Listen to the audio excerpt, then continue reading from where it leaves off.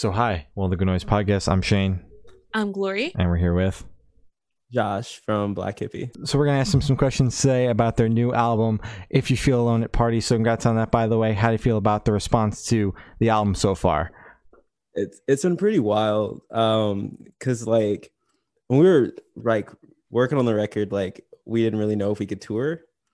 So like, cause like 2020 was like the whole like we were supposed to go on like our second tour, going up north for about 2.5 weeks. I was really excited, and it got kind of canceled, so we kind of didn't really know what to do. Mhm. And then we like, I don't know. So it just feels crazy to like put the record out. People listen to it. People come to the shows off the first tour we did off of it. It just feels weird. I don't know. I guess because like I feel we wrote it in such a bubble because we weren't really around anybody else, and now that it's out to the public, people are liking it and stuff, and it's just kind of like weird, and I'm not used to it at all. That's awesome, though. I'm happy for you guys. Oh yeah. So, is there any meaning behind the album title or cover art? So the title, "If You Feel Alone at Parties," it kind of came from this like at the beginning of like the shutdown. I like did like a bunch of like bedroom demos and like sold them on Bandcamp to like raise a bunch of money for a bunch of people in Memphis that lost their like jobs.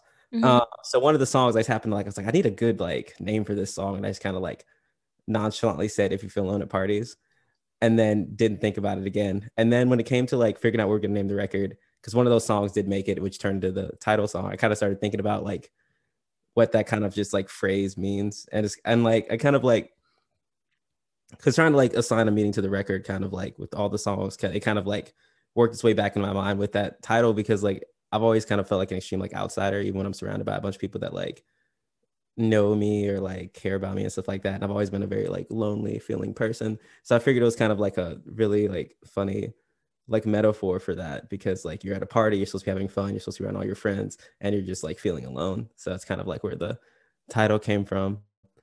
Or kind of just that like concept. Yeah, and the cover art. The cover art was kind of funny. So I forgot what had originally planned for what the record was going to be. I don't remember what the cover art was supposed to be, but then it kind of just like I texted my brother because he took the photo, and I was like, "Hey man, I have this idea. I don't know if it's going to work. I just want a bunch of people around. I want to be looking super like sad in the middle of, and everybody's supposed to be having fun." So like we ended up like it was like the weekend of my birthday too of like 2021, and I just had like a billion people in my house. Not a billion, it was like 20-ish. Wow. I think maybe. I don't actually know the exact number. But anyway, we just had a bunch of people in there crowded around, and like I thought our living room at the time was way bigger, so where everybody's like on top of each other, just like everybody to make sure in the frame. And then like 7 pictures in, my brother's like, "Yeah, Trevor, yeah, no one can see you. Can you like move an inch to your right, but move your head this way so you don't block anybody?" But in terms of like the album cover is supposed to be like kind of like the same like ethos or whatever, but it just turned into like, I just remember that, and I remember like everybody taking a shot before, and it was like 9 a.m. Jeez. Wow. Starting it out early. Yeah. Oh my god. So can you tell us a little bit about your writing process for this album? So the writing process of this record was kind of like weird. So I kind of was coming off like a pretty hard like writing kind of like writer's block. So like we had done an EP in like that came out in 2019. We wrote the songs in 2018, and after that EP, I like couldn't really write. Like I could write like instrumental stuff like that, but I couldn't like write any lyrics or anything like that. I was hating like most of my chord progression and stuff like that. So like at the beginning of like 2020, I kind of like nuked my personal life, which kind of put me on the path that we are like on now. And when I was kind of dealing with a lot of that, I wrote the song Bunk Bed, which ended up being like the first song written and recorded for that record. So we ended up doing that when it's done before we actually went in for the record or whatever. But but that kind of like broke me out of that. So then I kind of like had a little more confidence to like actually try to approach this record and like actually feel like I can start writing again. So I started small, and mostly it was just like I had fully fleshed out songs, and like I demoed everything, but I had no lyrics. And we were like getting closer and closer to having like most of the lyrics weren't written probably like 2 weeks before we went to the studio. Like I was like panicking. Like one song I freestyled, actually. It turned out well. Wow. But I kind of like, I was like dealing with it, like trying to figure out how to like approach it. Cause like for years I always wrote about like a certain kind of topic in a certain kind of way and stuff like that. And I was talking to my girlfriend and she was like, you need to speak more honestly and stop just being so like use all these metaphors and use all these little like ways to dodge about how you feel and just be like actually speak honestly. So I was like, yeah, you are right. So then I kind of like finally got the confidence to kind of approach the lyrics like that. And a lot of like the instrumentals too were like so weird because we were just like I would just like jam something and then I'm like, oh man, this thing needs a bridge. And then like my drummer would be like, hey man, I wrote this chord progression yesterday. And I'm like, cool, just smash that together. So some of the songs just kind of like haphazardly like thrown together. And then like once like New Year's Eve we wrote that a week before we went to the studio. Like me and my drummer just got like really drunk and we were just like messing around and stuff like that. So it kind of just like a mixture of like a lot of overthinking in terms of the lyrics and having to work through a lot of the insecurities with that. And then like a lot of the instrumental stuff just kind of flowed naturally just because me and my drummer like write everything. We just kind of like just bolt ourselves down. Well, this one, like we had one chord progression written by like one of our old guitar players, but like we kind of just, I don't know. It was kind of like a hodgepodge of kind of like a bit, not really as consistent as I would like it to be in terms of the writing. We were just kind of everywhere, but kind of just, I guess, like slow and methodical. Because I think like the first song on the record, Art School, I literally set on for like the guitar lick alone for like 5 months before I even like expanded off that. I usually like to sit on things really long. So I guess like, but this record was kind of like a mixture of sitting on things for a very long time. Like the old songs were like old, but the new songs were like really new within like a week or two of like actually having to record. So I guess that answers the question. I don't know, I go into such tangents. Wow. So wow. Okay. That process is it usually that, I don't know, complicated, chaotic. I guess? Yeah, chaotic. That's what I was looking for. Well, I'm really in my own head. So if it puts in like how long it takes me sometimes. Well, like I like my ideas, but I usually like to mull over them and to try to get the best ones out. Like the version of If You Feel Alone Apart is like the song. I think it's like the 6th version is the one that's on the record. There were 5 other versions. 2 of them had a horn arrangement that I did. Like it was like just 2 horns. There was, yeah, because what I do is like I demo everything by myself and then I like bring it to my drummer and then we start working out like some of the other stuff. So like I can sit at my computer for just like hours and just completely delete an entire song and then restart it up from the ground up. Like this is a song I'm working on now for our next record that like I'm definitely like the 4th version of pretty much. Oh my god! Wow! And are those all like fully fleshed out versions, or like usually I'll like do like a dummy bass line that like our bass player will go over that, and then I do all the guitars. Like for the record, I do all the guitars and like piano and stuff, and bass on one of the songs. But I'm like, I do fully flesh out everything, and then I'm like, oh no, I hate this, so I'm like, go to something else, and then I'll probably come back to it years later and take like maybe a melody line and like a chorus from it, and then add it to something else. Because a lot of the stuff I write too is just like sometimes it's just like 4 ideas from 4 different songs kind of melded together. I'm like, oh, these are in the same key and this kind of works, so this will be a better way to do it. Yeah. How do you not get burnt out by just making different versions, like 5 different versions of the same song back to back? I'm just insane. That's a good answer. My mom, I was like, you think a mentally stable person could do this? No. No, I mean, I think it's just like that. And I'm like, I love like music. I'm like obsessed with it. And I think like, I'm a very obsessive person. So I'm the definition of person. Like if I either hate something or I'm completely obsessed with it. I have no like in between. I don't have hobbies. Like my dad always talks about, he's like, I don't have hobbies. Like I got into like vinyls and cooking now, but like I don't really have hobbies. So if I'm like listening to a song, I'm like, no, there's a better version of the song. I will sit there until I like cannot stay up anymore. Okay. I mean, that's impressive. Fair. At least you don't regret anything when you finally put the song out. You know that like that's the best version that you could possibly get. Sometimes. Sometimes. Parties wasn't our highest stream song right now. I would be like, I think version 4 should have made it, you know? Like, oh my God. You're going to drive yourself insane by doing that, you know? Okay. Okay, I can't. We're moving on from this because I can't. Okay. I want you to tell us your favorite lyric off this album and the meaning behind it. Oh, that is a great question. All right. Oh, God. Man, that's a good question. Can I do 2? Sure. Like, silly one and like a okay. So the silly one I really like was Art School, and it was rich kids with their roots dyed blonde, and it's just really funny because like I remember like listening to like the demo or us talking about it as one of my roommates was like dyeing her roots. I kind of laughed. I just thought it was funny. And I guess seriousness, I will say, is the refrain in July 5th is the longer I'm alive, the less I want to be. I love that line because like it was the first line I wrote of the song, and that was like my favorite song on the whole record. So I feel like that's my favorite lyric because it spawned like a whole song, like my favorite lyrical song on the record. So I guess that's my favorite. All right. Wow. All right. So how'd the track list for the album come about? Did you guys write the opener to the opener, closer to the closer? Did you shuffle around, see what fits? What was that process like? So we knew Last Words was going to be the closer. Like we jammed it once and we were like, yeah, this is how you end a record. And we knew we wanted to start with Art School because it like punched people in the face. And then the rest of it was kind of just like weirdly constructed with like me. Because I feel like Answering Machine sounds like a second song on our album. Like it's like perfect. So those two flowed into each other perfectly. And then I wanted the interlude of Parties to go into Bunk Bed because I felt like the interlude, it's just called Parties interlude, wherever the interlude was. I felt like that flowed great into Bunk Bed because it was so on such like a down, sad note, and then just like comes up with like the hypeness. So I guess like a lot of it was just like there were 3 songs that were like definitively when they were written, they were like, you're definitely gonna go here. And then the rest of them were just like me listening to like all the songs going into each other constantly and try to figure out what was the best placement of stuff. Okay, Makes sense. So would you be able to tell us where your headspace is at while you were creating this album? Headspace, that is a great question. So like I was coming off like I've gone through a lot of like personal transformation the past few years, and I feel like it was really kind of culminated into like I always make a joke about how I destroyed my life in 2020. So it was like February of 2020. I gone back to college for I have no idea. I was like having like a life crisis or whatever. I remember breaking up with the person I was dating at the time, and I like dropped out of college, and I just like basically just like destroyed everything I'd spent like the last year and a half just establishing.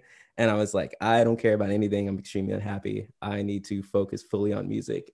So I was kind of like going like into 2020 kind of like that. And then also with the isolation of the pandemic, and also with like, there's one time I was like spending a lot of time with my daughter too. So I was like trying to like cope with like being like a dad, because that's like something I'd never thought about this early in my life. And I guess like this record's kind of written in this headspace of just like a lot of uncertainty of the future and a lot of like a raw way of looking inside of myself, because I'm constantly questioning myself with everything I chose to do that put me in the position I was that year, which was I was very like I was broke. I was working couldn't tour. I was working at a Chinese restaurant. I was delivering food.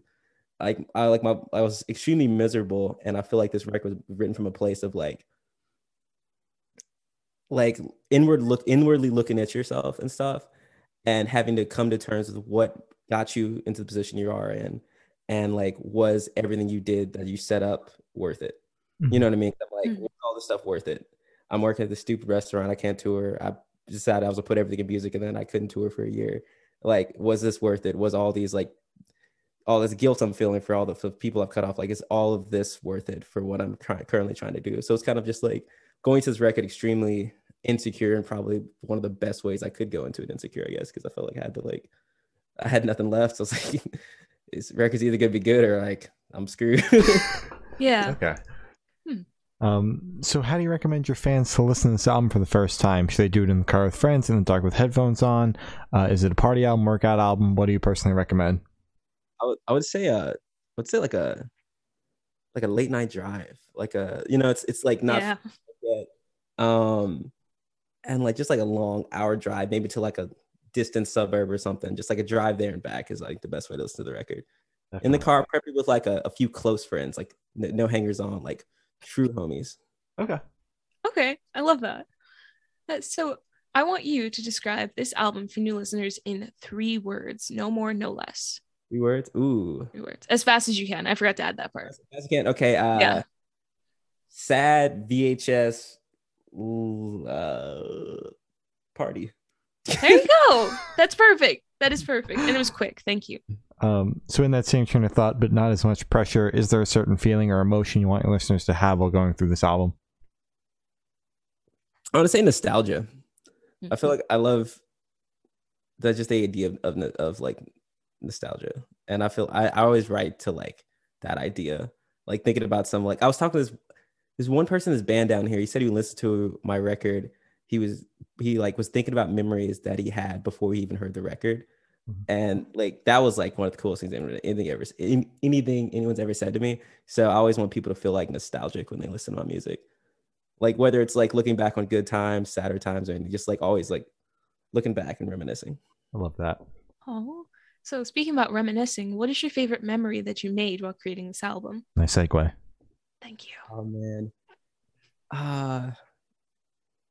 Who is a few? I think my all-time favorite one was so we only had really 3 days to track this record. So we did a 10-hour day, a 10-hour day, and the last day was 21 hours straight. Whoa. Oh my God. Wow. Okay.